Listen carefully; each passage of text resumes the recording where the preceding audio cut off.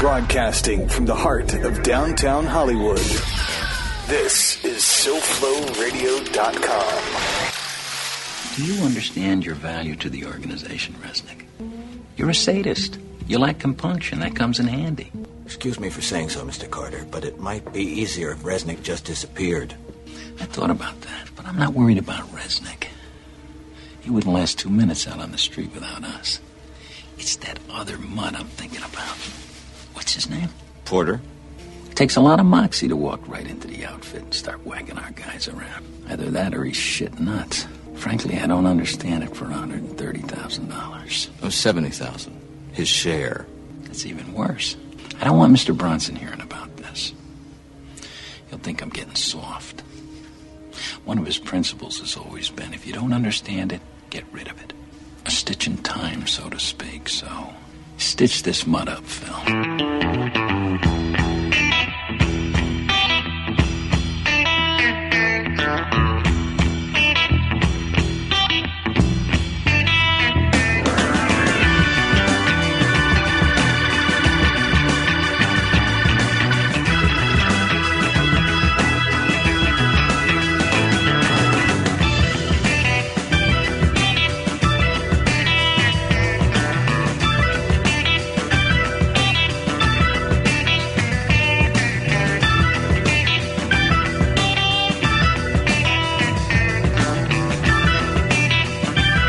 I've become my own little gym over here.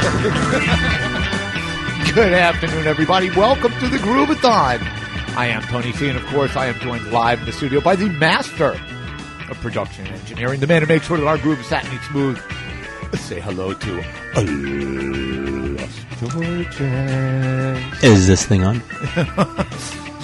I'm just waiting to see that thing get looped so I look like a bigger fool over and over and over and over again. That'll be a lot of fun. Of course, every Groovathon centers around an attitude of gratitude. Mucho mahalo to everybody tuning in live and downloading the show here in America and around the world. Yo, how you doing, pal o' mine? Great.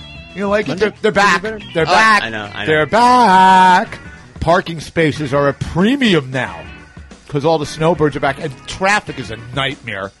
Obviously, the construction. I mean, I know good, they timed nice it. timing. The Really, they couldn't have started it on Hollywood Boulevard. They couldn't have started the construction last spring and had it done by now. Right, no.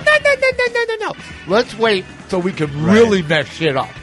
I don't know how long. That's the other thing, though. I don't know how long it's going to take to complete it. So they may have this scheduled to be completed before next thing. It may be one of those things that takes that long. I'm going to have to give them a little bit of benefit of the doubt on that.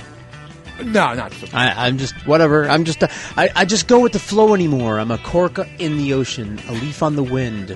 Nothing to do with any of this. You're a coaster in the sink. Yeah, what choice do I have? Oh man. Well, it's nice that the weather's nice, so we like all that. Of course, we're back now, regular schedule back again after only 2 weeks. Lots of stuff to get to today. Obviously, our boy's been out of the country for a while, so I'm going to have to focus on something else. Yeah, he's not doing anything. I don't know. Let's see, what do we got to get to today? Well, NFL players let Papa John know who his daddy really is.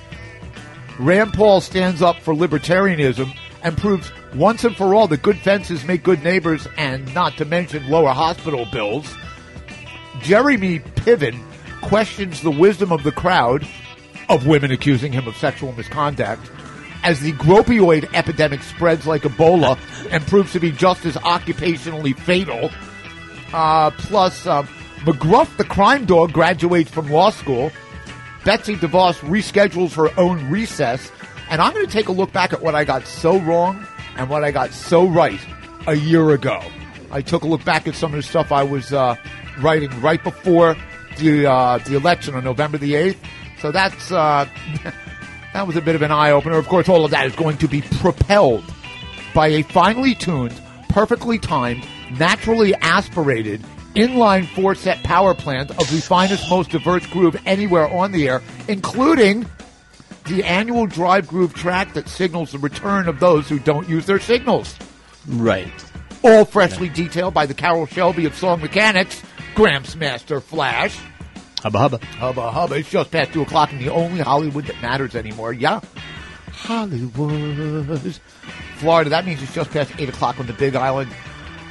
Who is it? Eat calamai ayu to the Kau crew because Hawaii doesn't do daylight savings time. So now they got to get up an hour earlier to catch the groove live on SoFlo television. And who doesn't want to do that? Because then you get me dancing, so you don't need to receive the gift. That's right. They're visuals. The visuals.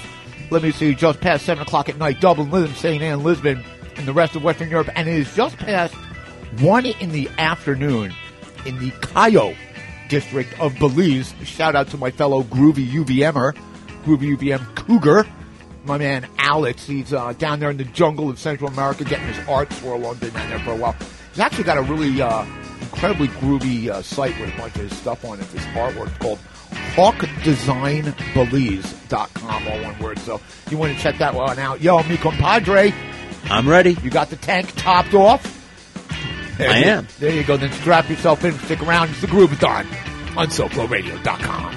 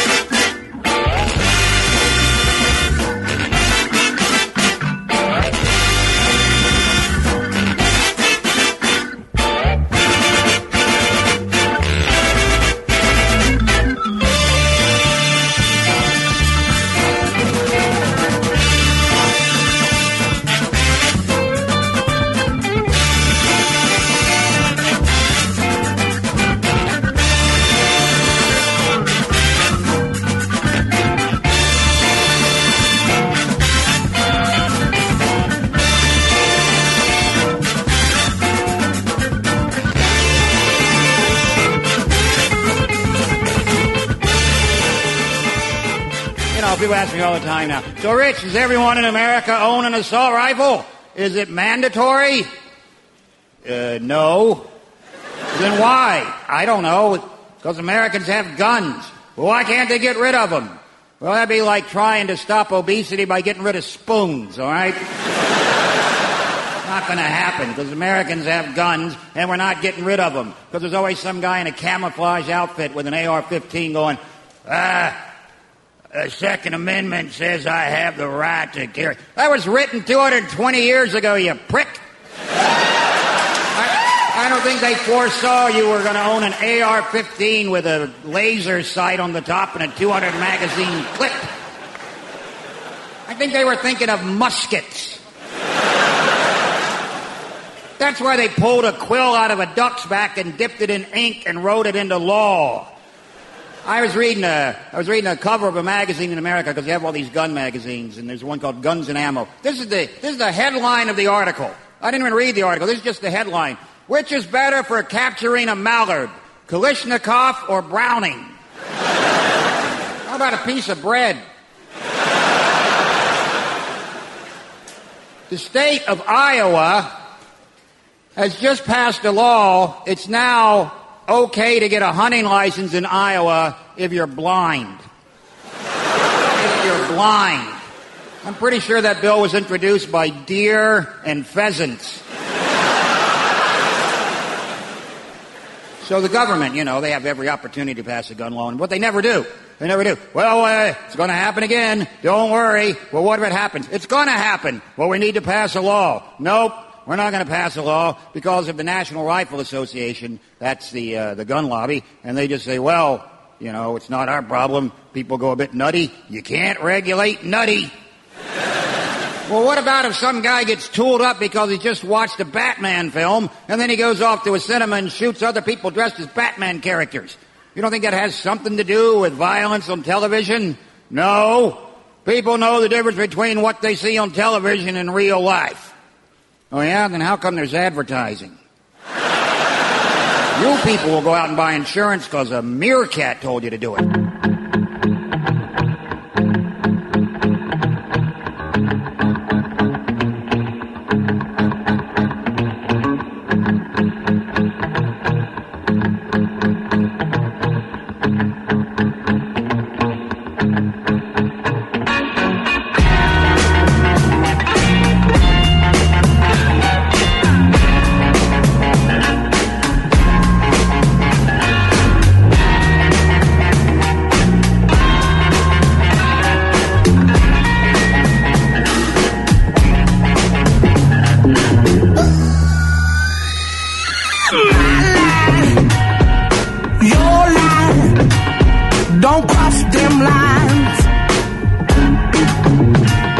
What you like, what I like, why can't we both be right? Attacking, defending, until there's nothing left worth winning. Your pride and my pride, don't waste my time.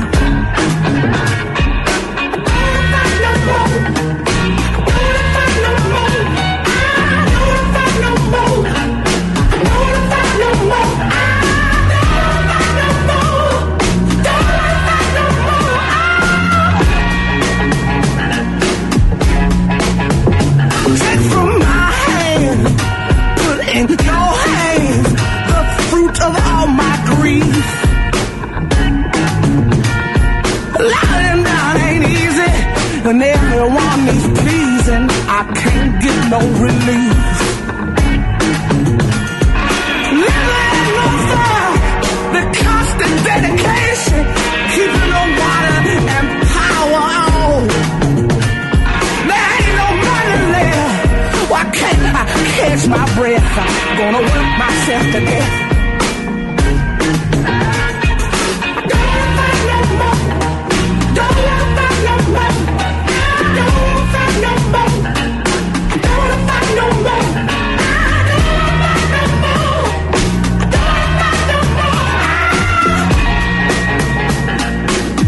No.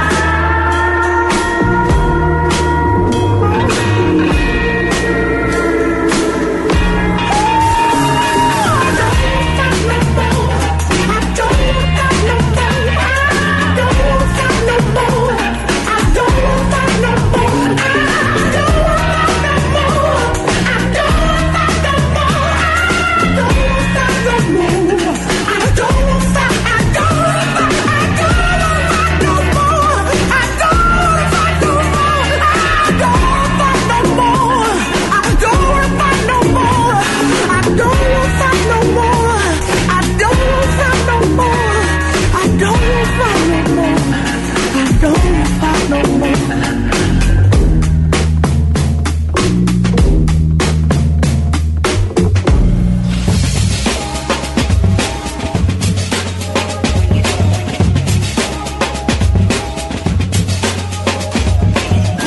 Days fill the room with lights soon as I write tunes and dynamite. Sceneries out of sight, patrols tonight. I seal your room tight. My platoon is right, putting through the rooms into the mic. Once again, it's the paragraph chemist, inventors the finish, the experimenters, rock chemist, the elementor. I invent more courses, editor, thoughts of a source, so we're bringing. Act like you want it, and isn't a man to take it from me. I hold the mic prisoner, rescues out of reach, next Jews out of speech, unless you know how to teach. Retreat to the beat, I swing it better than Tarzan. Once it's in the arsenal, all they can say is all man, a mass of people in stereo. But when he writing MCs in the area, bring it.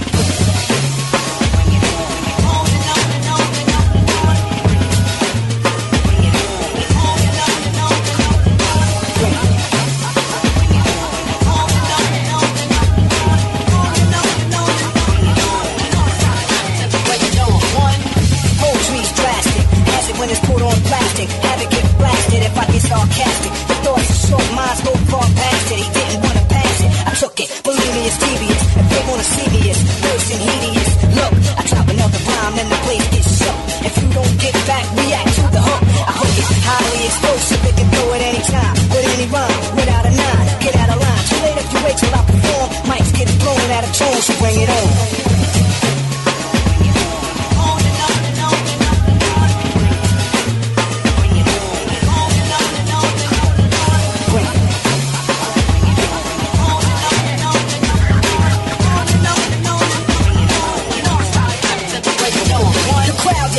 Original and the wild first one to ever let a rhyme flow down the now. Stomping, combo, blowing a similar style. Rhymes attack, now they won't rap exile. Never, cause I get militant, that's why I'm stealing it. You give me a mic and I'm killing it. When it drops four tops and x-rays, give them mince displays. I say fade away the micro chips instead of rapping about a gun, rapping about things they never done. You're sterile, you never come. I'm thorough since I came, I'm still coming with more. In 94, I ain't going on tour, I went to war. Whatever, I'll be right here till the next year at the mic site with a bright idea. Brothers come wrong, better split, get going. When I rip this song, they get torn, bring it on.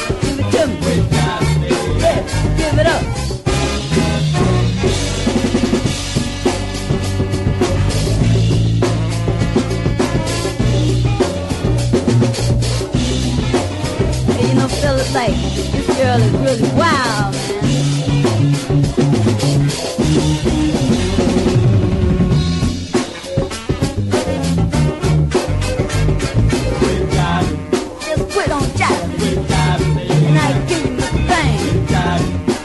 beat is your thing. Just give it on up. I know you can boogie down. You don't always hang around, but I know you that good. Like I know you should. Hey, give it to me. Ooh, yeah, yeah. Oh, give it up now. Give it here. Yeah, give it on up. I love you so. I won't let you go. Yeah, yeah, yeah, yeah. Give it to me now. Just give me the thing. Just give it on up. Yeah, give it up. Yeah, give it on up. Just give me the thing. Just give me the thing. Just give me your thing. Ooh, give it to me now. Hey, give me the thing. Oh, girl, stop that. This is why you have to have gun control, ladies and gentlemen. This is why you got to take guns out of the hands of people like me who would use them constantly to thin our herd. Oh, are you kidding? If I had a handgun, I'd be a self-appointed marshal of evolution. Where nature failed, I would succeed. I would show it to people's houses in my neighborhood. Ding dong! Hi. I couldn't help but notice that you're watching Dancing with the Stars.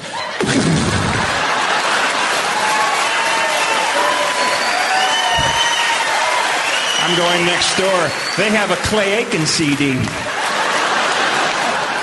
dong! Do you put your kids on leashes at the mall? It's the reckoning. We have to start somewhere. Oh, I could never have a handgun. I'd be instantaneously. I'd use it in stupid situations. First day, I'd be at the grocery store counting items in the express line. 13, 14, 15. Okay, go right ahead. 13, 14, 15. Yes, you're fine. Excellent. 14, 15, 16. Let's learn how to count. It's 15 items, dude. Read the sign. You're one over. Is that pie? You don't need pie, Jumbo. Come on, hustle. Come on, dude. Snakes on a plane, bitch. Snakes on a motherfucking plane.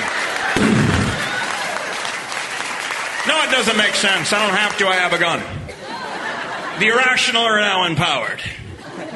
That guy who can't turn his turn signal off after 15 miles? Well, I think I can do it for you, sir. I don't know why you can't see it and you're 9 inches from it. I'm a quarter mile away and it's burning a hole in my retina. Oop, gas tank. On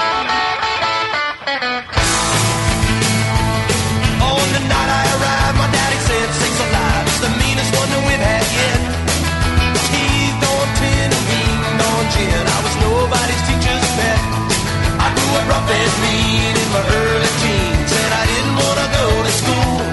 I called no man sir, and word was a dirty word. The biggest kid was breaking the rules. Now when you see me come and get away, the ones that didn't hit around today, the sweetest piece of loving any girl ever had. I'm here to tell you boys, I was born to be bad. Born to be bad. I was born to be bad. Now when I reach 21, I knew the time had come. I had an old rambling itch, breaking little girls' hearts. I tore the world apart. A guitar playing son of a...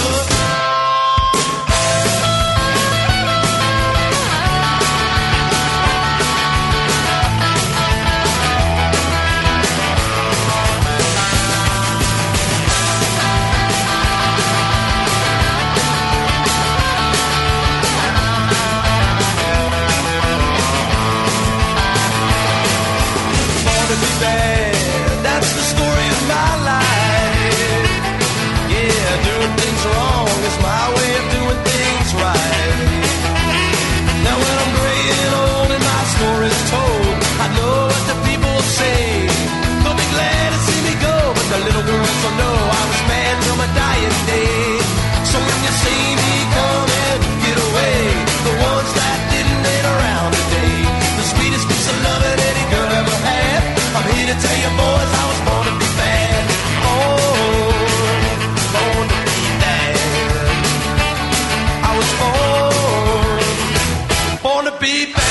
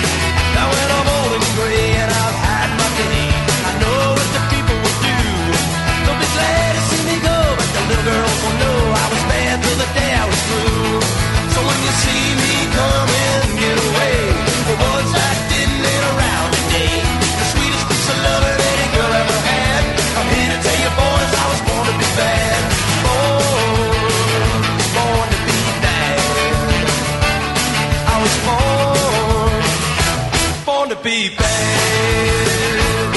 I was born to be bad.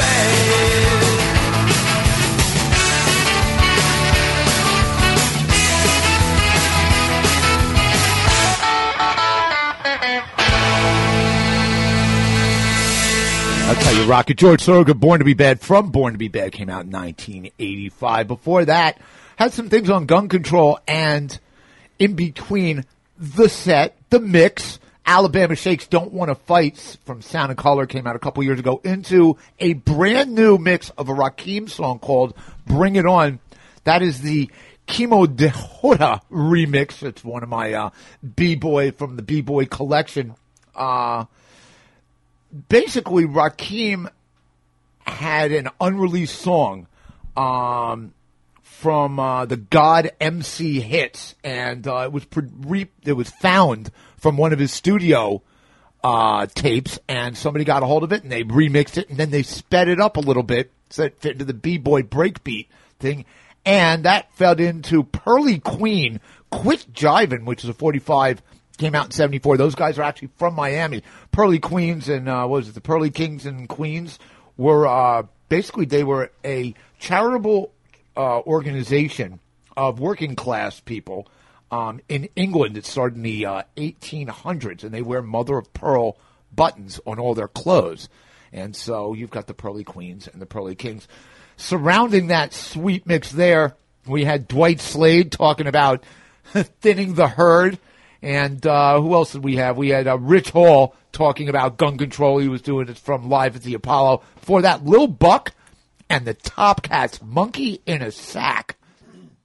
That's a 45, came out in 1969. Those guys from New Orleans are kicking it off. Smashing Pumpkins. Tristessa from their first album, Gish. We like those guys. We like the early Smashing Pumpkins. They got a little bit they started wandering off, and then, of course, their various members kept overdosing. I was down. My friend used to have a rehearsal studio across the street from the Ludlow Street Bar, and that's where one of their guys overdosed in an apartment right above that. So, there's a little bit of thing there, a little bit of New York action here, right around the corner from Katz's Delicatessen. So, we've only been away for 2 weeks, and yet the flow of stuff coming in is unstoppable. So, what caught my eye? Well, I thought this one. Papa John's owner blames sagging sales on NFL anthem protests and league leadership. You got to like this. They should have nipped it in the bud a year and a half ago, said, one of the guys from Papa John's said. Like many sponsors, we were in contact with the NFL, and once the issue was resolved between players and the owners, we are optimistic that the NFL's best years are ahead. But good or bad leadership starts to stop, blah, blah, blah. Blah, blah, blah, blah. Stock for Louisville-based company, which is one of the NFL's biggest TV advertisers, was down 12% in trading on Wednesday. Oops. Okay, let's just get a few things straight. The reason Papa John's, doesn't do well, it's because they suck. Their pizza sucks. Yeah, okay, exactly. The sauce is too sweet. Let's just get that. Sure, I agree. Too sweet. And they put too much on it. It's wet. Yeah, it is. It's just it's too soggy. It's like, if I want that shit, I'll go to Chicago and get myself a quiche, which is what they just call pizza out there, but it's really a quiche. There was the other story that I thought was interesting was that there was a protest with Papa John. Despite threat of boycott, attendance increases at Sunday NFL games. Fans angry with the NFL and its protesting players called for a boycott on Veterans Day weekend. Okay. However, there were more fans at the games this past Sunday than it had averaged all season. So nice try on the protest thing there. Well done, Sonny boy. That one didn't work out too well. Let me see what else we've got. Oh, here's one. I'm just going to read you the headline. Okay, you ready? I'm ready. Magic mushrooms legalization effort clears first hurdle in California. Really now? Yeah, that's it. We're done there. Huh. Yeah, just thought I'd put that on your radar screen, Sparky. There was a photo that went viral of a woman on a bike. I don't know if you saw this, flipping off the the motorcade. She got fired from her job. Did you hear about that? I heard about that. Yeah. You know what it reminded me of? It reminded me of the guy from the Charlottesville march that got fired from his job. They showed him holding one of those tiki torches. Hey, you know what? goes around, this is the thing. And while I don't think either of them should have been fired, all right, once you fire one, you got to fire them all. So. No, I disagree. I think that in the case of the Tiki Torch guy, it's appropriate. And in the case of the other guy, it isn't. And this might sound hypocritical, but let me explain why. Oh, no, look, I agree with you. I'm just trying to be nice. Although I will say this, because I'm I sometimes sound very Republican when I feel, because as a business owner, I feel like I shouldn't be, I shouldn't have to hire somebody. I shouldn't have to hire a Trump supporter. No. So if you own a business, you and should you're have a Trump the right supporter, to fire anybody for any reason right. you want. So it saddens me that she was fired, and it fills my heart with glee. Somebody else is going to hire her. She's only been there for 6 months. It's not like she's been there for 15 years. She got 250,000 job offers. Yeah, and she'd been there for like 6 months or something. Yeah, she hadn't been there for like 15 years. So yeah, good riddance. Yeah. So this story, this one is the most fun you can have. Rand Paul and his neighbor have a history of conflict, says community developer. Okay, first thing first, let's just get this part straight. Okay, basically, from what we're hearing, this is over, yard waste and whatnot. That pumpkin patch, all this stuff. There are many stories. There are a lot of stories out there, but that's the official one. But this is a perfect example, okay, of what libertarians really are, which are assholes who don't know how to get along with their neighbors. That's all libertarians are. They're not about individual freedom. They're about not wanting to have to deal with the fact that sometimes you can't do everything you want to do because there's a whole bunch of other people around you. Okay, and that's going to be bad for them. And they want to do things that are going to be bad for you. And so everybody has to kind of come to a thing. No. Libertarians are assholes who don't know how to get along with their neighbors. And now, this is the proof. This is what you get. 6 broken ribs, a fucked up face. You look like you got the shit kicked out of them. I want to know more, because I hear that it's about hedges, and everybody's like, no, it's not about hedges. And it's like, what? Then what? Well, no, my question is this. Look, one way or the other, okay, this guy who's also a doctor, he lives in this gated community. And by the way, it's not like their houses are right next to each other. There's like an acre in between the two houses, okay? And so this is just people, this had to have been simmering for a while. Apparently they hadn't spoken in years. This is why Rand Paul, I don't want him to run for something because he can't even get along with his neighbor. How is he supposed to be able to get to figure out what all of his constituents want? He doesn't give a shit about them. He cares about what he wants, and he figures as long as they elected me to decide whatever the hell I wanted. Not based on their beliefs, based on my beliefs, based on what I told them during my campaign. Right. Fuck you. As far as I'm concerned, he got what he deserved. I just know that Rand Paul, somewhere along the lines here, he got what he deserved here. He just, at some point, he was like, I'm allowed to do this. It's my land. I can do anything I want. And, here's the line of demarcation. For good fences make good neighbors. Yeah. Apparently an acre of land isn't a big enough fence. That fence wasn't good enough. Yeah, here's one that I absolutely know you are going to love. You ready for this? I'm ready. Expert. Expect DeVos to resign from Trump administration. Oh, yeah, no, I saw that. You saw that one? Yeah, she's not doing what she wants to do. There it is. A succeeding. sprawling political profile outlines a troubled U.S. Department of Education under shaky leadership of Secretary of Education Betsy DeVos, Director of Independent Education think tank. I listened to this TED Talk thing from a guy named, the hell is his name? I have it down here somewhere. I got to remember the guy's name because this guy it's truly the perfect, Arthur Brooks. There it is. This guy named Arthur Brooks. I'm watching a TED Talk from this guy. Every time, from now on, he's with the American Enterprise Institute. The American Enterprise Institute. Yes. Okay, it's a think tank. Yeah, it's a think tank. It's a big tank. No, it's not. Okay, you know what it is? It's the Klan. It's no. It's not. That's not it. That's not what they're espousing. This is a public relations firm. It's a public relations firm and nothing more. They're not taking a look at problems and saying, we're going to try and come up with as many different solutions and we're going to whittle them down to the one that we think has the greatest chance. they're paid. Somebody's paying their salary, and whoever's paying their salary has an agenda, and their job is to come up with a solution that meets the ideological narrative of the person paying their salary. They're not a think tank. They're a public relations firm, okay? Because he says, he gives I hate the term think tank, okay? Okay. They're not. I'm going to write that It's not down. a think tank. It's a public relations department. She's, according to this guy, Thomas Toke, who is, let me see, the tank is called Future Ed, told Politico that DeVos was ignorant of the job's constraints when she accepted it, and insiders are already preparing for her to vacate the position. Outsiders are preparing for it too. Although on the other hand, as I've said before, here's the great fear. All right, if this is the A team, who's being brought in for the fucking B Remember, team? they don't want anybody in any of these departments, so they loaded it with whoever. But there were two qualifications for the position. How much did you bribe me for? Right. Well, and she's just paid. do you hate? She can't fill her. And do you hate the department? Slots. Morale is terrible at the department. DeVos was roundly criticized for a lack of basic knowledge about education policy during the confirmation process hearing. She blames President Donald Trump's transition team, claiming she was undercoached. That she claims she was undercoached. Okay. Rule number one: if you need to be coached in order to head a department that is responsible for the education of tens of millions of children, then you shouldn't be in the position in the first place. I'm just wondering who was coaching anyone during that transition. Here's a line. One doubts most nominees for education secretary need to be coached not to cite grizzly bears as a reason for guns in schools. Listen, you can't relate.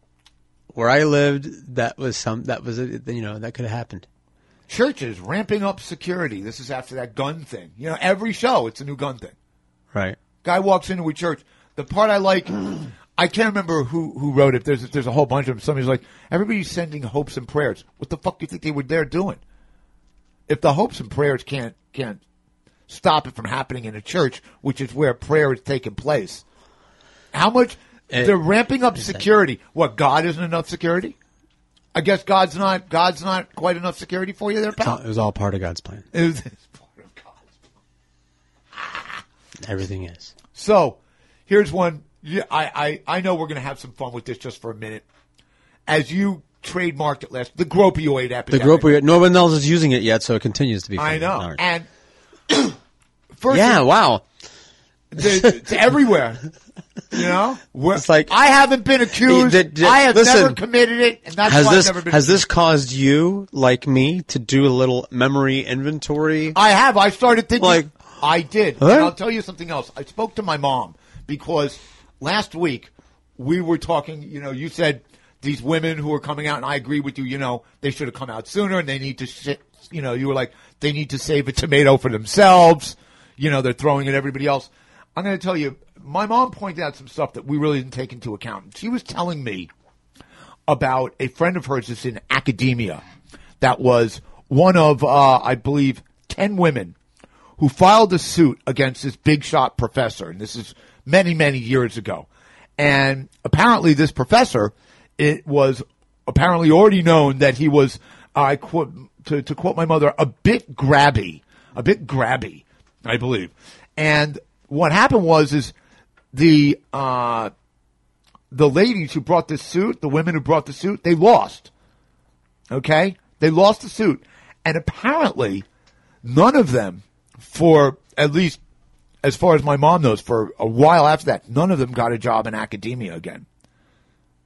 Okay. And I think this is the part that we didn't think about, and that it really does take a woman's perspective. Because my mother was also telling me when she was working at NBC, this is back in the late 60s, early 70s, that her boss came over, was in a meeting with some guy, big hotshot, and came over and said, hey, this guy would like to take you out.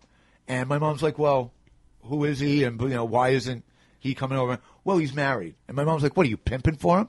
Mm-hmm. Right. You're pimping for him. He's married. He was married. Right. He's married, asking my mom out. Okay? Okay, obviously he'd only looked at her and said, "Wow, good-looking woman." He hadn't had a chance to actually sit down and have a conversation with my mom. At which point he'd been like, "God, are you kidding? Right? How could you be so morally upright? Don't you see what I'm trying to do here?" Sure. Yeah. But my mom she straightened me out a little bit on this. She really did. You know, she said, "You have to understand that there's a fear about a career, about how it's going to be handled, about what the pushback is going to be, how powerful they are versus you." And that's always been a man-woman thing. It's always been there for that. So, I'm going to step back from my position that I can't believe the women never said this. Right. They have a lot they should be held accountable for all the people that whoever did this to them, all the people that person did it to after that. It's kind of there. I'm stepping off that. I'm stepping off because all right. my mom straightened me out on it. She's like, you got to understand, it's tough when you have to fear if you don't have a husband, okay, who's bringing in a whole bunch of income. If you're the only income earner and you have to say yes because it involves making sure that next week you can still put food on the table because they're going to fire you and they're going to make sure you never get to work again. Right. So, all right. On the other hand, it was good for the goose, good for the gander. Mariah Carey is being accused of sexual harassment. You see that one yet? No. Oh, that's a classic. Louis C.K. is done. These are just the headlines. Yeah, Louis C.K. Remember I was talking to you, like, let's try to watch his thing, and like, I he's know. being racist, and I'm like, so. There you go. Jeremy Piven slams completely fabricated allegations of sexual assault. Of course, now there's more people coming forward. You gotta like the fact, though, that the name of his show is Wisdom of the Crowd. Boy, I bet he never thought that was going to come around to bite him in the ass. Oh, the wisdom of the crowd of women he had sexually harassed. Ooh. Earlier this month, reality star and former Playboy playmate Ariana Bellamar accused Piven, 52, of groping her on 2 separate occasions. Well, I know this is going to be inappropriate, but you are a Playboy star. How that? I don't know if I can hold off. Okay, yes, I can. Yeah, I can. Yeah. Florida senator accused of groping removed as budget chair. Okay, as budget chair. Now, here's the thing. They're not asking him to leave the Florida State Senate. They just took away that little bit of power from him. They agree, this is one of those things where it's obvious that he did it. Otherwise, they would have just fought it. They would have fought it tooth and nail. But the minute it came out, they knew it was real. And so he's no longer the budget chair. He's still a senator. Don't get me wrong. He still gets to vote on the budget. Don't get me wrong. He still has power over people. Don't get me wrong. He still has power over women that he can continue to abuse. Don't get me wrong about that. But he ain't the budget chair no more. Okay. SmackDown. Yeah. The problem with Paul Ryan's call for sexual harassment training for members of Congress, there's a problem there. Okay, here's the problem. If you need training to not sexually harass women, then perhaps you should be a member of Congress. This is what is coming to light, is that apparently it's pervasive. It's pervasive, and it's occurring to some people that maybe some of these men were not told that it's wrong. Yeah, where were you raised? Yeah, in Alabama? By the way, Tokyo? Where were you in Tokyo? Because right, I'm going to call one of my friends in Tokyo and tell him we're having this crisis over here just to listen to him laugh. On the phone. It's the not line just for of our the week, subway by cars. the way, came from Chris Matthews, who said, well, at least now we know what the age of consent is for Republicans. 14. Yeah. That's the age of consent. It doesn't matter. It really doesn't. More in Alabama, he'll probably still win. I wrote down, he'll probably still win with a constituency made up mostly of evangelicals. Now, I was talking to you about this before. I said when I called up my mom and the Moore thing had just broken. And it occurs to me that Republicans may have been the ones that leaked this. That may have been the ones that steered the Washington Post reporter to the various women. Because if and when Moore becomes a member of the Senate, that's a nightmare. I've been hearing these things. Yeah, that's a nightmare. And of course, he can't actually become a member of the Senate until any senator at any time can make the entire Senate vote one by one on whether or not they believe somebody should be in the Senate, whether or not they approve of his election and being seated in the Senate. Okay, now that almost never happens. But I'm going to tell you right now, if this guy actually wins the election, Okay, Schumer's going to call for that, and why shouldn't he? He should make every single senator stand up and say, yes, I think he should be in there, or no, I don't think he should. Right. And that's a nightmare for Republicans. You know who doesn't want him to run, and is Mitch McConnell. Mitch McConnell. Yeah. So that's why I think medicine. That's why I think that the Republicans are behind this leak, not the Democrats. And the other reason, of course, is because it's so easy for Moore and them to all say, "Oh, this is the Democrats trying to get back at him." It's perfect. This is it. My own little conspiracy theory. I love it. Let me see. Yeah. I wrote down, I said, their biggest fear is that he's going to become the Louis Gohmert of the upper house. That's, he's going to be the new Louis Gohmert, except he's going to be a fucking senator at that point. The list of people coming out now, it's like, is there anybody who isn't guilty of sexual harassment in Hollywood at this point? Hollywood, everywhere in politics. It's like the casting couch is real. So I asked you about your inventory, your mental inventory. Yeah. Like, did you come up with anything? No, I didn't. Here's my honest answer that I'm going to stick to. Yeah. Nothing. The inventory. Oh, yeah. I actually did. There's an occasion. I actually remember an occasion where I was inappropriate, not physically, but I think from a mental point of view. Physically, I've never, ever taken advantage of a woman physically in my life, ever. No. I mean, I had a funny response though. I've drunk. I have literally put drunk chicks in bed, put the blankets over them, and slept in a chair. Yep. Okay, on numerous occasions, occasions, and these were, and just to be clear, it had the next day we woken up in the same bed. Mm-hmm. Okay, soiled with each other. Mm-hmm. Okay, the women, I'm pretty sure these chicks wouldn't have had a problem with it. Okay, still, it's just not right. You don't do that. I was raised properly. Your inventory, sir. Okay, nothing. I'm sober enough to remember. That's the. I really. Well, that's the other thing. No, man, of course not. I don't get blackout drunk, but also I don't make fucking excuses either. I'm not using that as a fucking excuse to abuse another human being. No. I'm just not going to do it. No. And the people who do fucking It doesn't count. It doesn't count if you take it under dubious circumstances. You don't get to put a point down for that. So here's one that I've been looking at, and I don't know a lot about it, and I gave you a heads up on this one. Silk Road investigator gets more jail time for second Bitcoin theft. Bitcoin right now is trading at like $7,800 and some odd dollars a share. And they now have a new thing coming in, and people are calling it a pyramid scheme. People, which it is because there's no physical good behind it. Right. This is it's still trust based. It's entirely trust based. So, yeah, and it's a stock. Trust based. Those people got their market. Bitcoin stolen, Well, this is the thing. I don't know enough. I know absolutely nothing about Bitcoin. I've never used cryptocurrency before. Okay. And I have people that say it's good. They should use PayPal or whatever the ways. I've used it.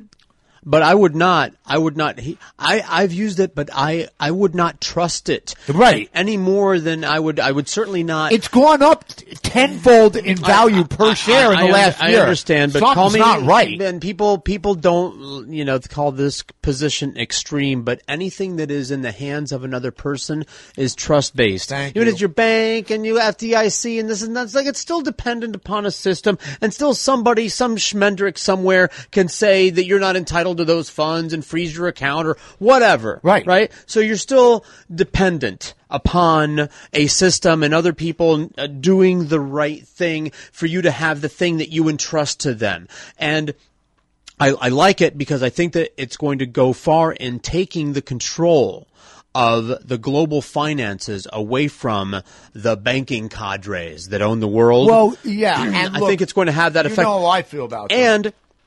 And also, and this is what they all hate, because if we perform a legitimate transaction, like when I buy a soda downstairs with my debit card, some schmendrick somewhere makes a piece of that, because they own the reservoir. I don't have a problem with that, with them making a piece of that, because they've made my life more convenient in order to do that. So I'm going to pay a smidgen for that. To an extent, but there are people, but it's also a monitored transaction. There are people believe that the government ought not be entitled to your communications or knowledge about your transactions.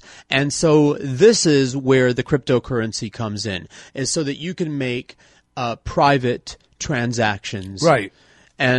And it's very, and peer-to-peer. I believe in that. And this is a political thing. A lot of people know, no, because that's how drug dealers and hitmen and money launderers. Yeah.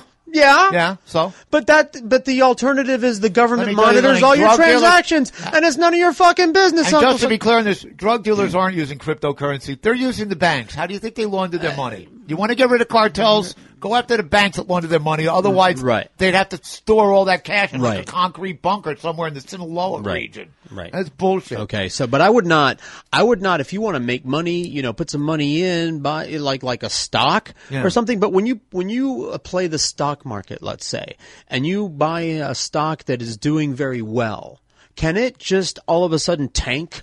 Can you lose that money? Yes.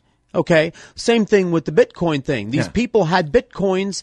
Somebody stole it. Somebody hacked. Get out now. It's at almost it's going up. So that's what I would recommend. I wouldn't invest. I wouldn't store my life savings in it, but use it. Right. Yeah. I think it's bad that it's got a price per share based on people putting their money in there so that it can be used for these things. I think that's the problem for me. J.P. Morgan says family awarded $8 billion verdict deserves nothing. Okay. Yeah, they mismanaged somebody's fund.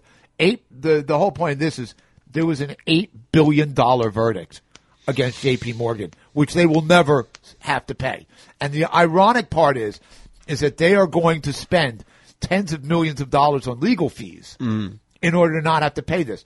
My question is, at some point, haven't they just offered these people tens of millions of dollars to just say, shut the fuck up? You would think that might have occurred to someone. Well, in any event, I just wanted the Bitcoin thing, keep an eye on this. Keep an eye on the share price because they just introduced another equity under the Bitcoin name. And I believe it's going to be gold-based. Now, all right, gold, which still, remarkably, as a fear-based commodity, is up at over $1,200 an ounce. Once again, we're not running out of gold. There's no inflation. I don't get it. Hold on. Wait. The guy at the beginning of our show, William Devane, maybe he has something to do with it. Hello. My savings. If you can't touch it, do you really own it? That's just it. Do you really own it? My savings consists of canned goods and ammunition in a shipping container toilet paper buried somewhere in Florida, the map of which is tattooed with invisible ink on my back, and I need a series of mirrors to see it and ultraviolet light. Lots of toilet paper and canned goods. That's right. There it is. Well, there we go. I just keep an eye on Bitcoin because I have a feeling that at some point in the next 6 months to a year, something's going to happen. And I'll tell you, if they don't get this tax bill passed, start shorting the S&P because the stock market's going to tank. It'll tank. The stock market's rise over the last year has been almost entirely based on the belief that the tax will go down from 35% to 20%, even though the average effectable tax rate for corporations is 18.1%. 18.1 is what they're paying right now. People are complaining that they want the tax rate down to 20%. Well, it's at 18.1 because they get to hire all these people who's, this is one of those things where if we lowered it to 20% and got rid of every single loophole, so you have to pay the 20%. You have to pay it. You could get rid of all the lawyers and all the money you're paying them too. Yeah. Makes you question who actually wants the tax. The lawyers don't want the taxes to go down because that's their job. Mm-hmm. Although probably not, because it doesn't matter how low the government makes taxes, corporations are always going to want to try and make them lower. Mm-hmm. So I guess it'll always be a job. All right.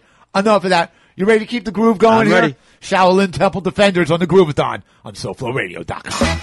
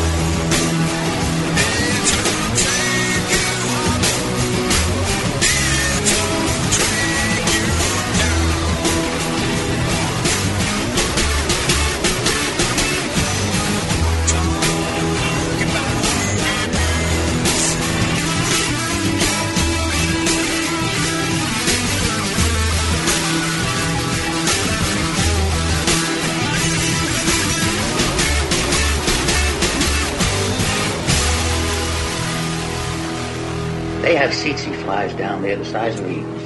Really. In the evening, I would stand in front of my hut and watch in horror as these giant flies would pick children off the ground and carry them away. My God. All the things he told us. Oh, it was an incredible sight. Peasants screaming, chasing these flies down the road, waving brooms. You can imagine the pathetic quality of this, waving these crudely fashioned brooms at these enormous flies as they carried their children off to almost certain death. You sure these are flies you're talking about? Flies. Natives had a name for them. Jose Grecos de Muertos. Flamenco dancers.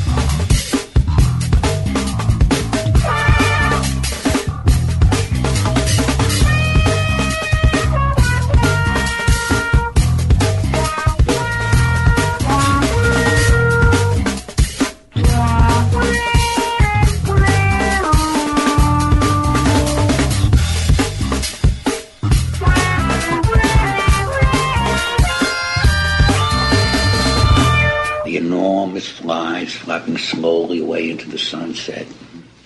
Small brown babies clutched in their beaks. Wow.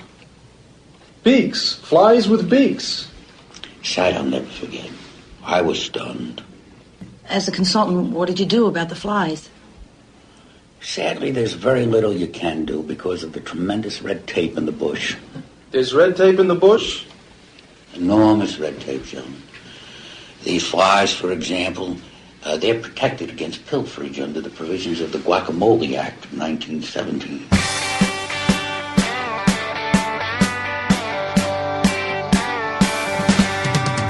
Well, I lay my head on the railroad tracks and wait for the double E. But the railroad don't run no more. Poor, poor, pitiful me. Poor, poor, pitiful me. Poor, poor, pitiful me. These young girls won't let me be. Lord have mercy on me. Oh, me. Well, I met a girl in West Hollywood. I ain't naming names.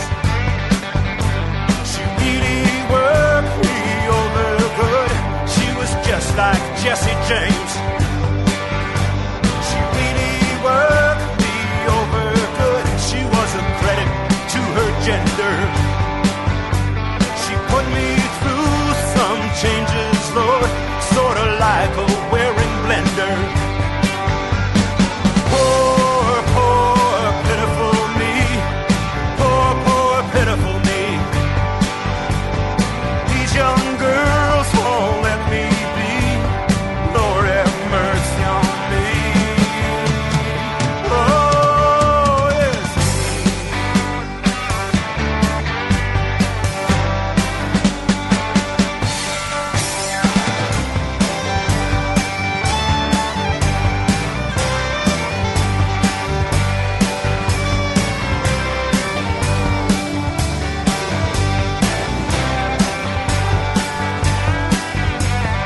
Poor, poor, pitiful me. Poor, poor, pitiful me. These young girls won't let me be. Lord have mercy on me. Woe is me.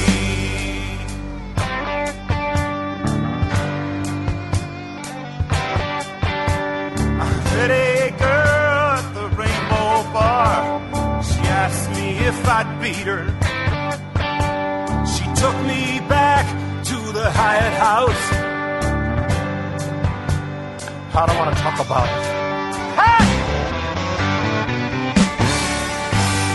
Poor, poor, pitiful me.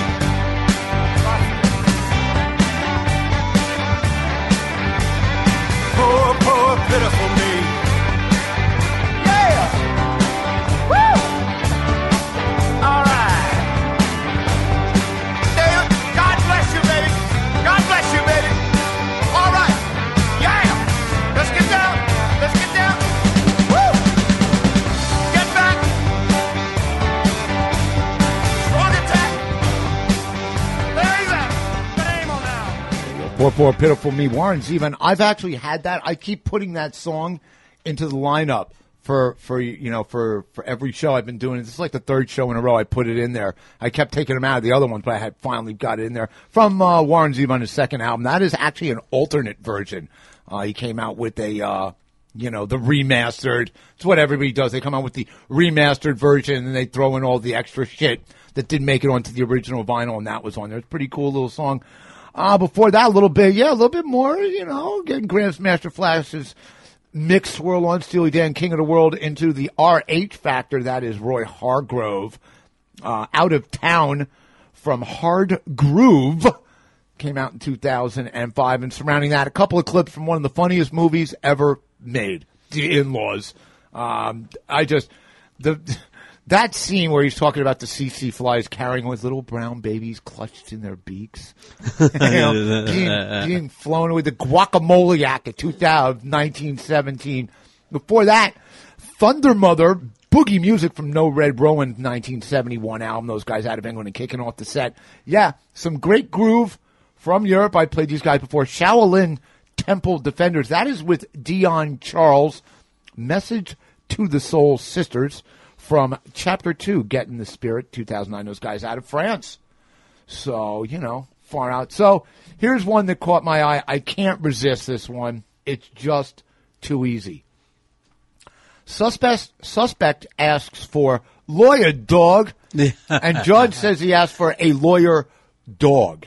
A lawyer dog. A lawyer dog. Dog. On Friday, Louisiana's Supreme Court declined to hear an important appeal involving the constitutional right to counsel. The case involves a man who'd voluntarily agreed to speak with the police, but when Warren DeMesme realized he's the skell, when Warren realized that the cops suspected him of child rape, he told them, per the trial court transcript, I know that I didn't do it, so why don't you just give me a lawyer, dog, because this is not what's up. The U.S. Supreme Court has ruled that when a suspect asks for an attorney, the interrogation must end, blah, blah, blah, okay? And that the trial court ruled that the statements he subsequently made can be used to convict him in this particular case. He appealed. DeMesme appealed, arguing that his Fifth and Sixth Amendment rights to counsel had been violated. The state appeals court held that they were not. And now the state Supreme Court has declined to review that judgment. Basically, they're saying that they get to convict this guy on stuff that he made after he said, I want a lawyer, dog, because they figured that he wanted McGruff, the crime dog, to have suddenly passed the Louisiana State Bar exam. Listen, who anybody knows is not a lawyer. He's an investigator. He's an investigator. That's exactly it. He gets hired by the district attorney's office as their in-house investigator. His trench coat is plainly visible. When I saw that one, and the thing is this is a perfect example of them taking advantage of somebody and then saying, well, we're not going to, now that we've got what we want, we're not going to turn around and say, because everybody knows what's going on here. Everybody knows. And yet, the Louisiana Supreme Court won't hear his appeal. I'll teach him to be colloquial. That's it. Yeah. So now there's a whole bunch of things going on with that. You drop the vernacular? That's not a vernacular, that's a doily. The ambiguity rests in the court transcript, not the suspect's actual words. Yes, Crichton Crichton chose to construe Crichton's the DA. His statement is requesting a lawyer dog, Esquire. Lawyer dog, Esquire, rather than interpreting his words by their plain meaning, transcript ambiguity notwithstanding. So there you go. When in Louisiana, make sure you are absolutely crystal clear on your intentions. So, a year ago, right before the election, on November the 6th, 2016, I wrote something, and I went back and reread it. Okay. And, I got a lot wrong, and I got a lot right. And the thing is this, when you're listening to this, think about it as if it were a Republican writing it. If the tables had been turned, if it looked like the Republican was definitely going to win, okay, and the Democrats weren't, and a Republican had been writing this. So I wrote down, and then perhaps there was empathy. This is from November the 6th. 2016. Lord have mercy. Punch Susan Sarandon in the face, fire James Comey, and then hope he sleeps with the fishes. So much for when they go low, we go high. The sheer volume of pussy-grabbing memes that have been spawned in the last 24 hours because Trump had to be whisked off stage by the Secret Service is enough to make me feel soiled in hypocrisy. Egads, as if there already wasn't plenty of legit stuff that warranted not voting for Trump. My peeps just couldn't help using an incident he's not responsible for and attempting to portray it in a way that, might perhaps serve as the ultimate convincer for the heretofore unconvinced? Really? Hey, focus. We need to start thinking about the day after Hillary gets serenaded by Bruce beneath a fireworks-lit New York City skyline. Oops, got that. We need to get cranking on more than just fact-based jabs we can continuously flick on social media. We need to stifle the urge to gloat, kibosh the desire to conjure up new ways of telling them that they lost, douse the flames of rage we've spent the last year roasting in, and start formulating a plan that lets them know they're included in it because, it ain't their plan that's about to be attempted. It's ours. So there's work to be done before we can get to all the work that we agree has to be done. Get it? I think I figured out why Trump's rallies are so much more rabid than Clinton's. I think it's because this is the first time in a while that a whole bunch of folks who felt increasingly disaffected can gleefully gaggle and feel genuinely guarded by the glowing guise of Gestalt. Lots of G's in there. I couldn't help. Sometimes I write these things and I just can't help myself. The Tea Party lunacy was sort of the spawning of the fundamentalist Trumpistaniac movement. Bitch slapped by the economic meltdown and then forced to spectate via increasingly ever-present devices, spewing all manner of concocted ideologies which are all too often devised for profit rather than progressing a policy, while the true catalysts for their lot in life continue to get even richer off the fat of what used to be their land.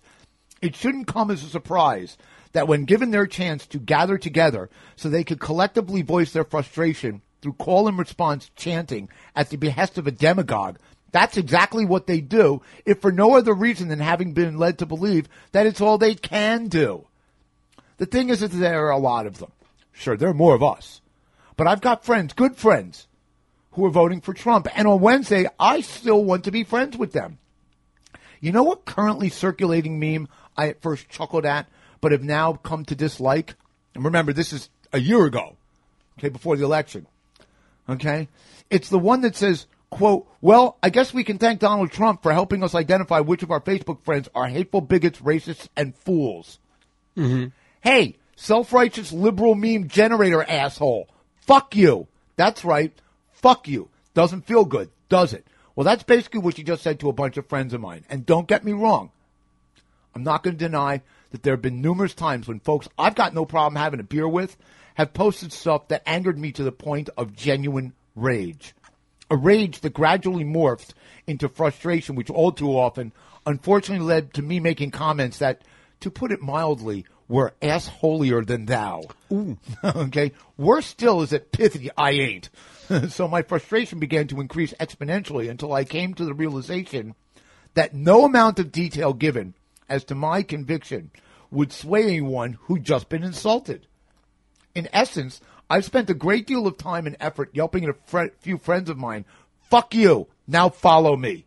And I can say with absolute certainty that this methodology is ineffective, inasmuch and as such, I'm going to do everything I can to avoid employing it in the future. I know. Okay, I said, look, I know. There's nothing I can do to stop a tidal wave of, it's official, love Trump's hate memes from drowning social media before the polls close in California. Oh, that it were so. Unfortunately, the majority of what gets posted will be a whole lot snarkier than that. And as for the online pushback, yike-a-rooski. Well, I want no part of it. No bullshit. At this point, I don't give a fuck who's to blame for this or that. I've already moved on to speculating as to what we can agree needs to be accomplished and what it will take to achieve it together.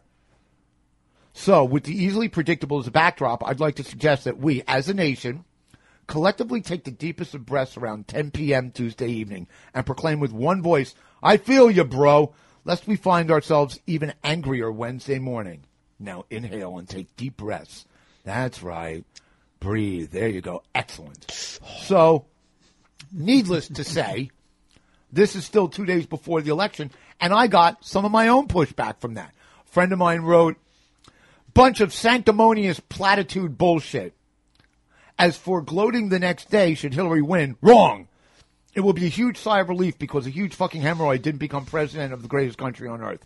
And some of the Trump supporter friends who don't like my posts, it's only because it's only due to the fact that they're supporting a huge asshole and don't like to be reminded of it. Now, this same person posted a video of like a traffic incident that happened, and this white guy gets out of a truck and just starts screaming at this black guy in a car who's recording the whole thing. And this white guy's like, you fucking nigger, getting in the way, over, literally, over.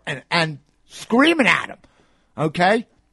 Another friend of mine, whom I happen to have tremendous respect for as far as his opinion, he goes, sorry, buddy, you know I love you, but I'm with the previous guy. Trump is nothing less than a disaster that I believe we will narrowly avert. And his supporters, they can kiss it. They either support him because they agree with him, which I cannot forgive, or they support him because they're idiots who like him because he's on TV, which I cannot forgive. Then he goes, some great lines in your piece, though. Yeah. That was nice. Another friend of mine was like, ass holier than thou? That's a classic. All right. So I wrote back, and there were some others, and I wrote back, guys, you got to chill. Okay, I'm on your side. Seriously. What world are you living in where I don't recognize Trump as a nightmare walking, psychopath talking, danger to America specifically and the planet in general? But in 48 hours, 50 million people are going to be pissed. You can't campaign on a slogan of stronger together one day and then tell 40% of the electorate to go fuck itself the next day because, you know, to the victor go the ideological spoils. Just a reminder, the blithering dolts who freely decide to vote for a demagogue who's a cross between P.T. Barnum and Chancellor Gardner are U.S. citizens, and they're not going anywhere.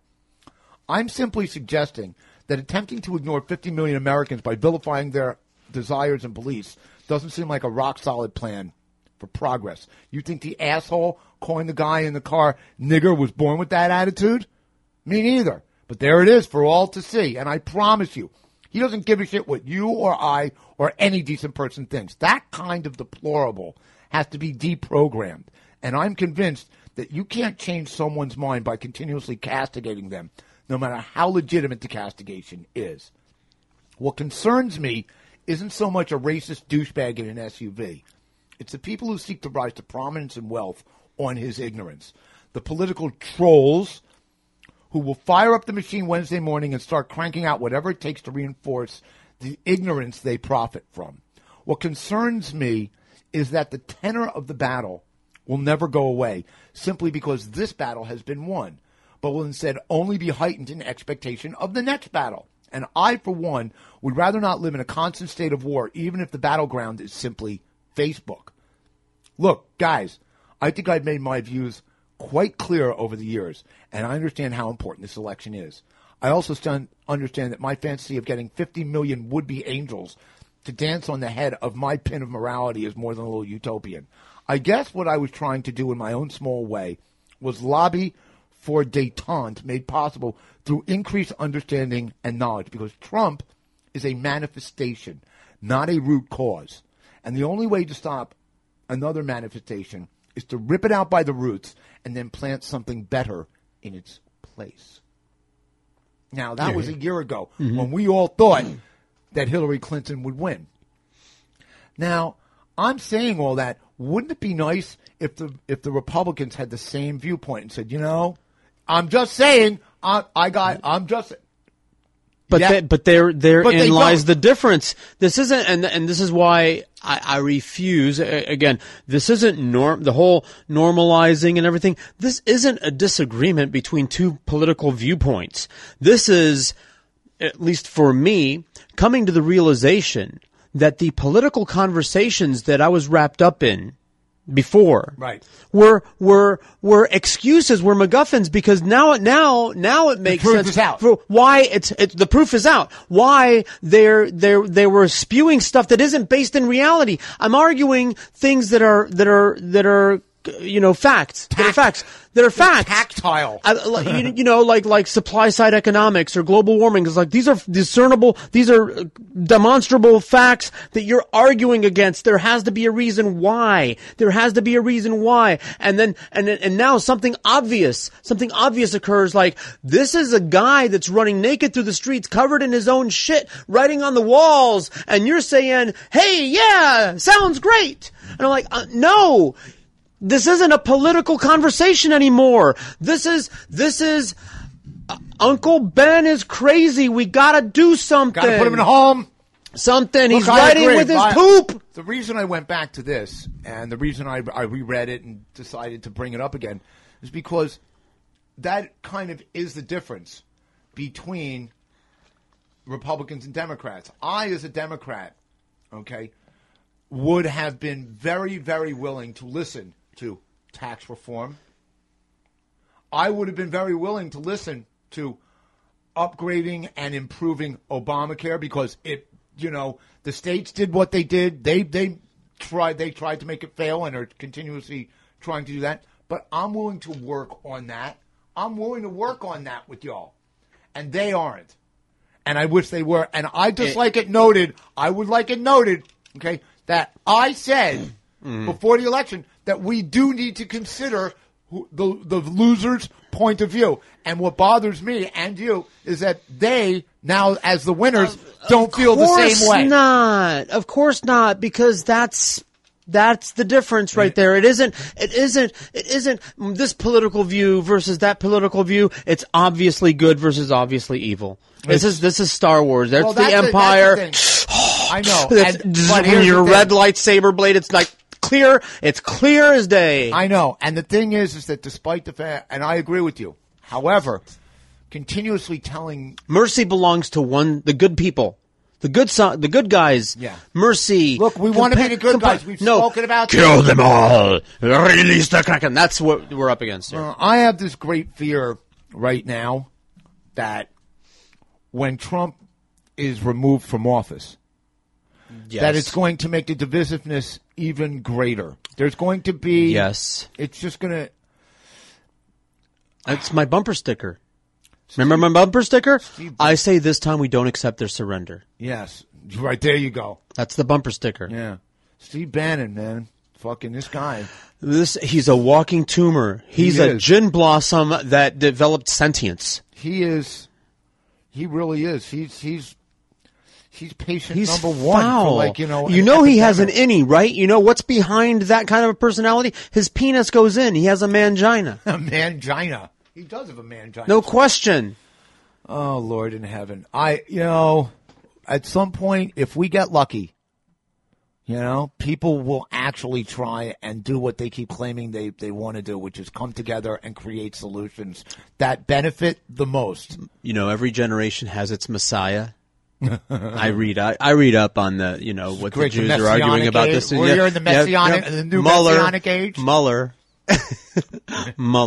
is my generation's messiah. I am watching him as if he were Jesus on earth. His every step is holy to me. I looked back on that and I thought, wouldn't it have been nice if some Republican had written that ahead of time and then wouldn't it be nice? But no. But no. That's all not. Right. Well, then that's the way it goes. You ready to keep the groove going? I'm ready. Big Boy Bloater and the Limits on the Groove of Dawn on SoFloRadio.com.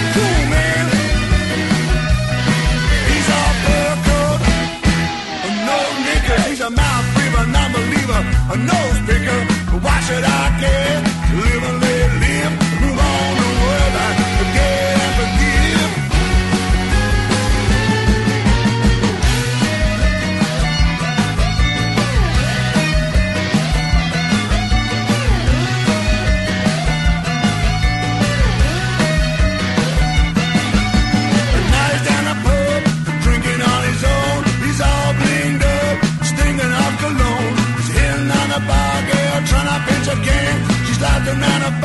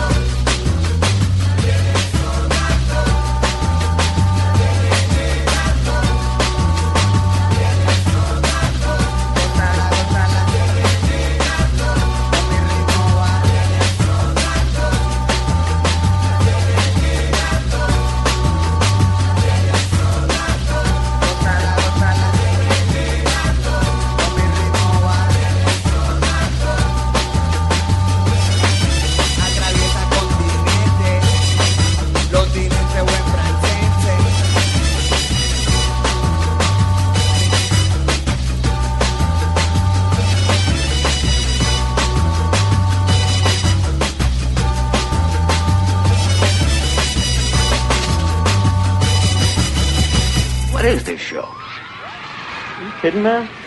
The Price is Right. This is the All-American Game Show. And they're supposed to guess what all that crap is worth?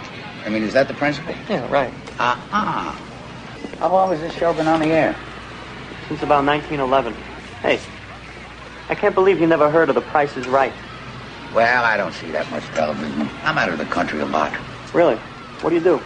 I work for the CIA.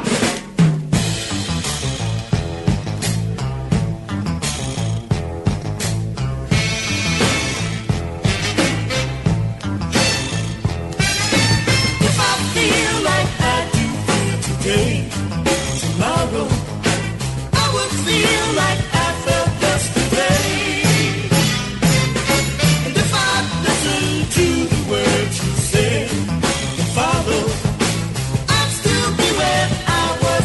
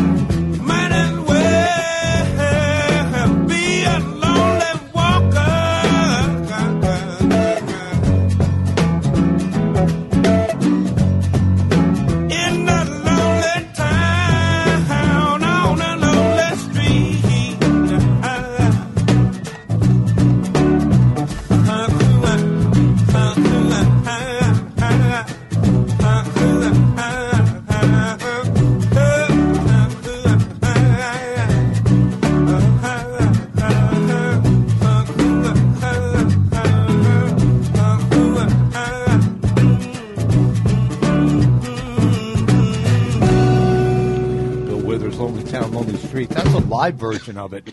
Our original version was on Still Bill, came out in 72. I think that was his second or third album. There's a great bunch of clips on YouTube from that particular show of Bill Withers. Got a bunch of great live stuff on that. Before that, The New People, spelled N-U. I'd Be Nowhere Today. It's 45, came out in 1970. New People are actually, that is in reference to one of the 56 ethnic groups that are recognized by the People's Republic of China. There's not that many of them. There's about 250,000 of this particular ethnic group, the New, N-U, yeah. N-U. And tie-in here is that a bunch of them, their homeland is in Myanmar, where now, I just saw in the news the other day, something like 500,000 of the Myanmarese? No, the Haringey, which are being slaughtered by the army and by Aung San Suu Kyi. Bitch! You see how people are? They're listening to the show. They're paying attention. Yeah. Love that. Before that, another little clip from the In-Laws about The Price is Right. Before that, a little bit of a mix in there. Buddha Bar, that is part of Chillin' in Paris that I like to clip out every once in a while. Get my merengue swirl on, along with a little bit of dancing and kicking off the set. Big Boy Bloater and The Limits. Not Cool Man from Luxury Hobo, which is the CD they came out with last year. Those guys are actually from England. So they're getting that American thing going on there. So I've been getting into car stuff recently. I sent you that thing, and I started watching. There's a show called, the show that I always liked was Top Gear. Then they did Top Gear America, and now there's a new version of Top Gear America, which isn't as good as the original ones.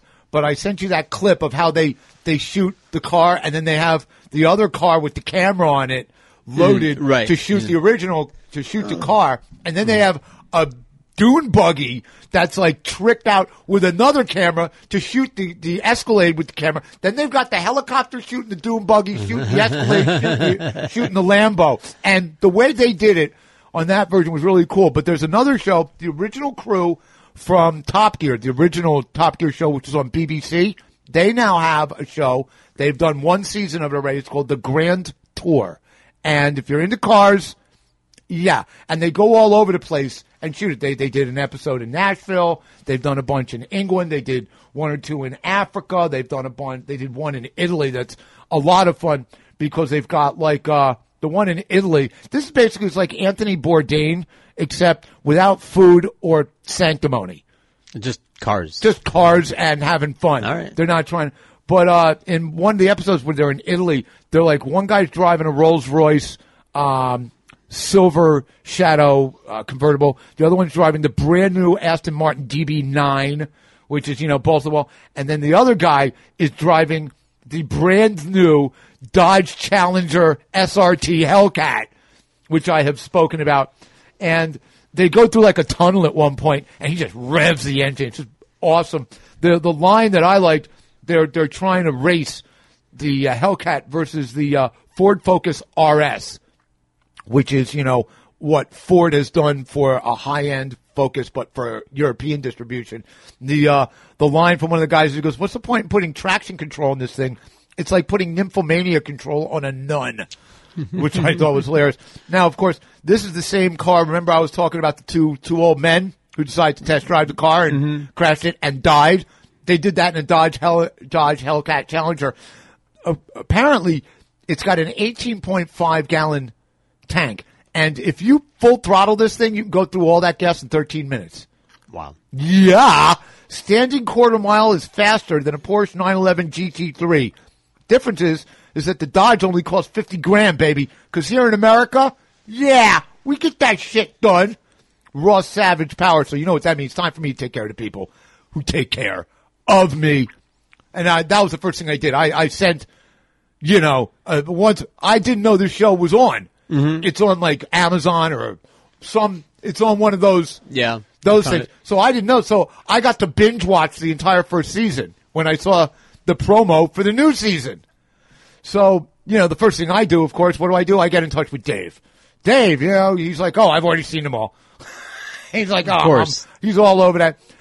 course, I'm talking about Dave Kerry of Precision Auto Works of Pompano Beach, Florida. 954-247-9362. Dave, the entire ASE certified crew, bumper to bumper. I was over there. He had a fundraiser for a friend of his. He did his cruise in. Does a cruise in once a month. Everybody comes over. I'm telling you straight the fuck up, okay? I posted videos of a couple of the cars they do a burnout section, all right? This is where global warming is coming from. Forget about factories in the Midwest and coal-fired plants. It's people doing these kinds of burnouts. I was there for 15 minutes, and I swear to God, just from the burnouts from like the 65 Vet, okay, and the Hemi, there's somebody had a Hemi station wagon. Just from those two burnouts, the temperature for the entire planet went up by like 1 degree. That's funny. The videos are on. I put them on Facebook. They are bad ass. My boy Dave, he knows how to get people over there because they trust him. He had that Ultimate GTR, GBR or GTR in there. Cars incredibly fast. Dave makes cars do the right thing. I swear by him. Across the board, very easy to get to. Right off I-95, you take Atlantic west to Andrews, make the turn on Andrews, make the left on Andrews, the right on 3rd, and you're right there. Obviously, Groovathon approved. There is a discount. Mention the Groovathon when you go in there. You can go to the SoFloRadio.com website. Click on the box that says TonyC SoFlo Groovathon. You're going to get to my page. Every show I've ever done available to be listened to and or downloaded for free. Above every song, you're going to see a list of the songs. Above every link, you will see a list of the songs that are played on that show. At the very top of the page, you're going to see a description of the show, and there's a link in there for Precision Auto Works. Click on the link, takes you right to the site. Everything you need to know, it's right there. Precision Auto Works, Pompano Beach, Florida. 954-247-9362. It is the place where people who love their cars take their cars. Yeah, that's right. A little hang time there, as you would say. A little bit of a hang time there. Obviously, that means it's time to get the drive groove. And, yeah, it's that time of year again. We're there. You know? The snowbirds are back. I've seen Je me souviens license plates starting to show up in all the wrong places, which is to say where I live or on the road, you know, anywhere. And that means, of course, it is time for the annual playing of the song that they need to listen to. Yeah, we kick off the drive groove as we do every time this year with Paul Gilbert. Everybody use your goddamn turn signal on SoFloRadio.com.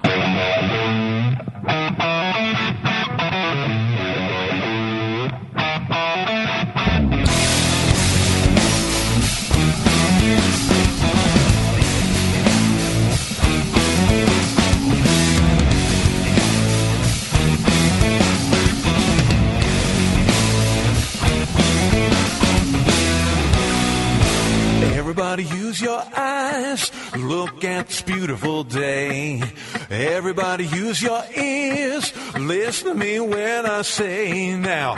Everybody use your goddamn turn signal.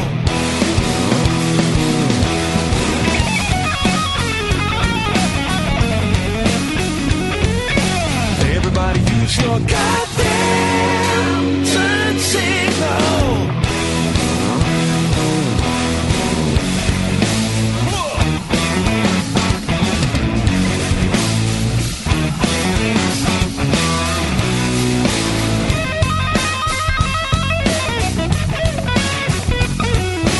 Everybody use your mind, try to find out what's real. Everybody use your heart, tell a girl how you feel now. Everybody use your goddamn turn signal.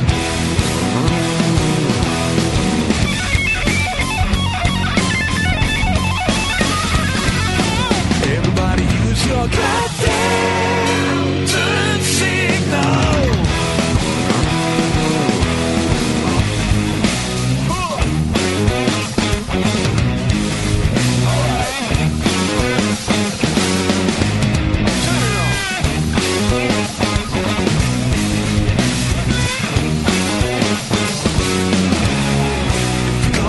So slow, tell me which way you go. If you're gonna go so slow, tell me which way you go. If you're gonna go so slow, tell me which way you go. Everybody use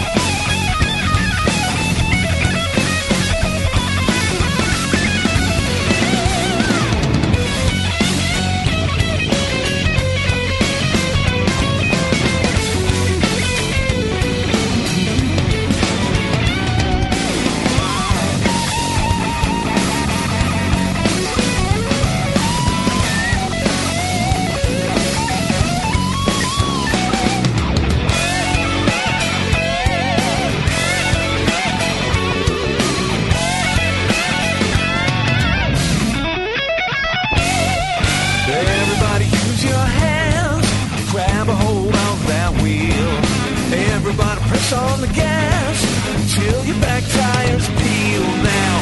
Everybody use your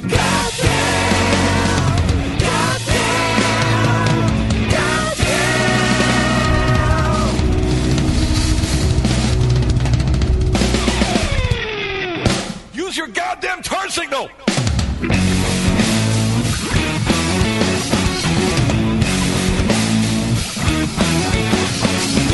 Everybody use your hands.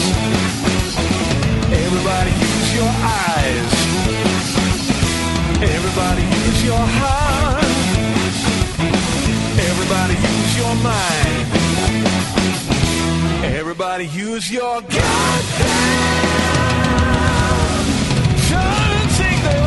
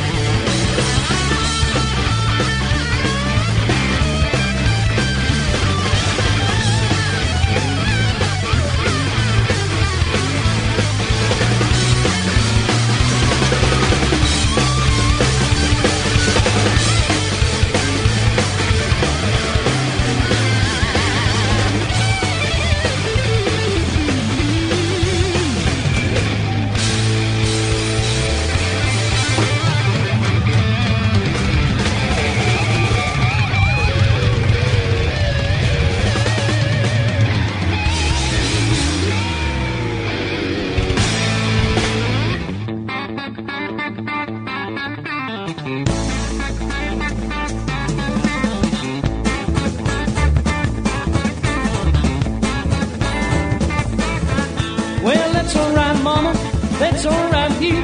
Well, that's alright, mama, just any way you do. Well, that's alright. That's alright. That's alright. That's alright. Well, it's alright now, mama, any way you do. Well, mama, she done told me, papa done told me too. Son, that girl you fooling with, she ain't no good to you. Well, that's alright. That's alright. That's alright. That's alright. Well, it's alright now, mama, any way you do. Oh, let me pick one, boys.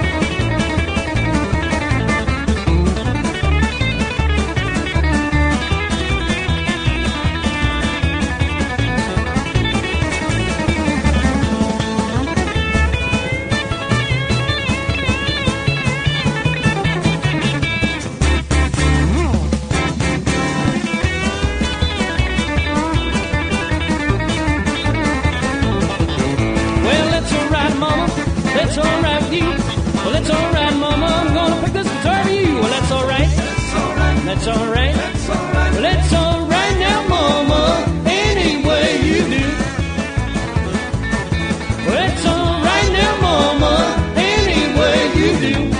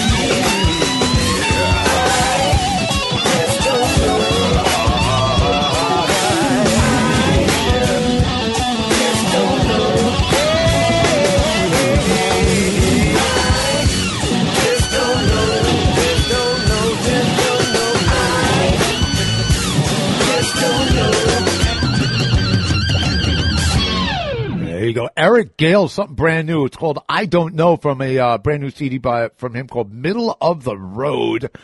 Shout out to Ginger, who I was at the Samantha Fish show 2 weeks ago Sunday, and she actually got me, she's a big Eric Gale's fan, she had been to a show, got me an autographed copy of the CD. So that was very nice for her. Eric Gale, of course, is on the brand new Bootsy Collins CD.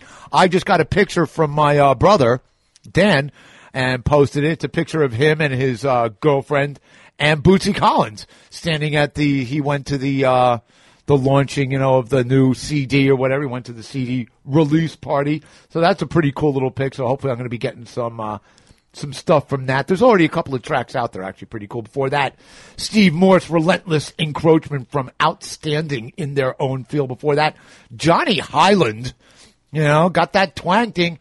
That's All Right, Mama. And you know it is. Before that, Hired Guns. That is from a little track I snipped out from the documentary called Hired Guns. And it's basically an entire movie about guys who are the studio musicians of late. And it's, this is the latest version of, there's a bunch of other documentaries out there. One is called The Wrecking Crew. One's about the Wrecking Crew. Another one's about the Funk Brothers. So this is the latest one called Hired Gun. And it's actually it's a great documentary. If you ever get a chance to see it, Hired Guns. So if you're into that, I'll tell you the one thing. Billy Joel comes off like a prick in this movie because it centers around a lot of his musicians. And apparently he got ripped off by like his business manager. And after that happened, he treated everybody like shit after that. Like it just affected him in some way. Kicking off the set, yep, like the Swallows returning to Capistrano, which apparently they don't anymore because they fucked up the church there, so the Swallows now go someplace else. Paul Gilbert, everybody use your goddamn turn signal from I Can Destroy.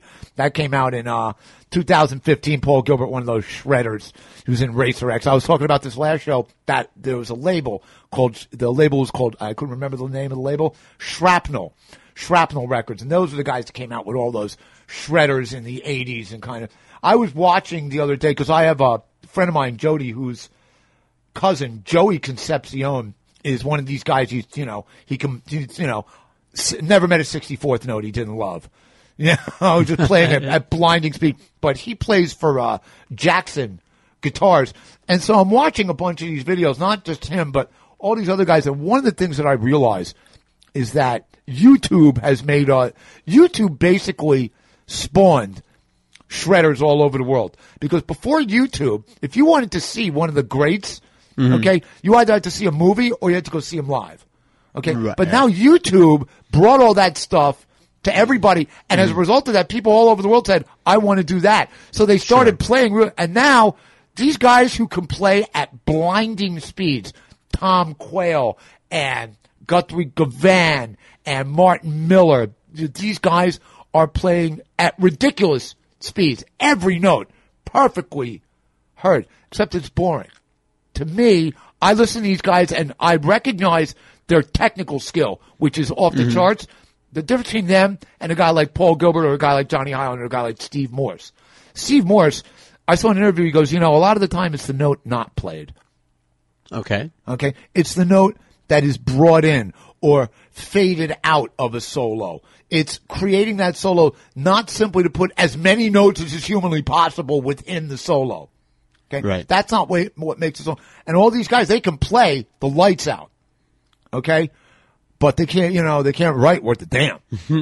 They're not putting out great songs. That's why, people like Steve Morse, to me, people like Steve Morse and Al Di Meola, there's like this gaggle of guys that play on every one of these tribute albums. A Royal Dan, which is, his tribute to Steely Dan. What else? Visions of an Intermounting Apocalypse, which was a tribute to John McLaughlin. And the Stevie Ray Vaughan. And it's the same group of guys. It's Robin Ford and Frank Gambale and Steve Lukather and all these guys. They're playing on every single one of them. These guys are good. It's the new crop of speed demons that are kind of, I don't know, they're rubbing me the wrong way a little bit. And I recognize the fact that they got skill out the yin-yang. But you know what? Now what I've realized is that there's a bazillion of them out there. YouTube has shown us that there's a lot of shredders out there, man. There are a lot of people with that kind of technical ability.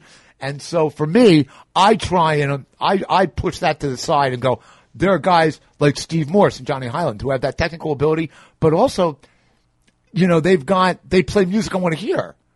I saw Joe Satriani open for Stevie Ray Vaughan many, many years ago. At the time, Satriani, who was also one of these guys on Shrapnel Records, he was like the big swinging dick of the guitar world. He had just come out with Surfing with the Alien. He was the new guy. Everybody was talking about him. And he opened for Stevie Ray Vaughan. And it was the most crystal clear example of the difference between a guy who knows how to play guitar and the guitar player. Okay. All right? Because after the first song by Stevie Ray Vaughan, I couldn't even remember the name of the guy who had gone on stage before him, who at the time was one of the great guitar players out there. Go ahead and sneeze. There you go, baby. Right into your old sleeve. Put that snot right on the shirt. There you go. All right, so there you go, baby. 77 in the books. The tune, there's a, Let's Work Together, is a song that's been done by everybody. Canned Heat did a great version of it.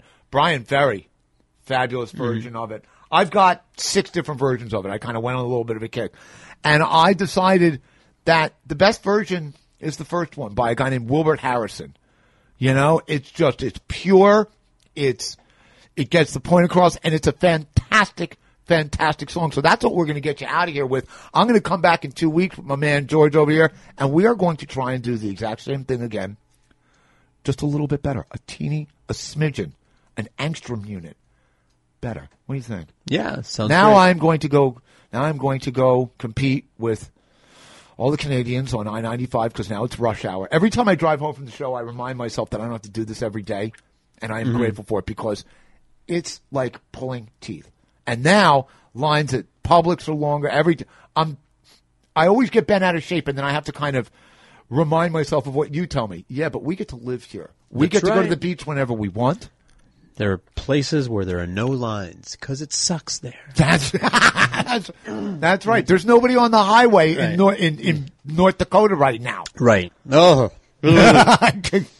Unbelievable. Unless, of course, they're like a new wildcat worker hoping to get on the natural gas explosion or something like that. You go Vol talking. In any event, as always, for myself and Los Georges over there, Gramps Master Flash, it is aloha and peace. Good night, Mom.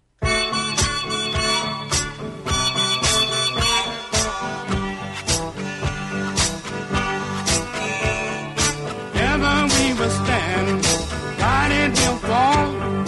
Come on now, people, let's get on the ball and work together. Come on, let's work together. Now, people, say now together we will stand. Every boy, girl,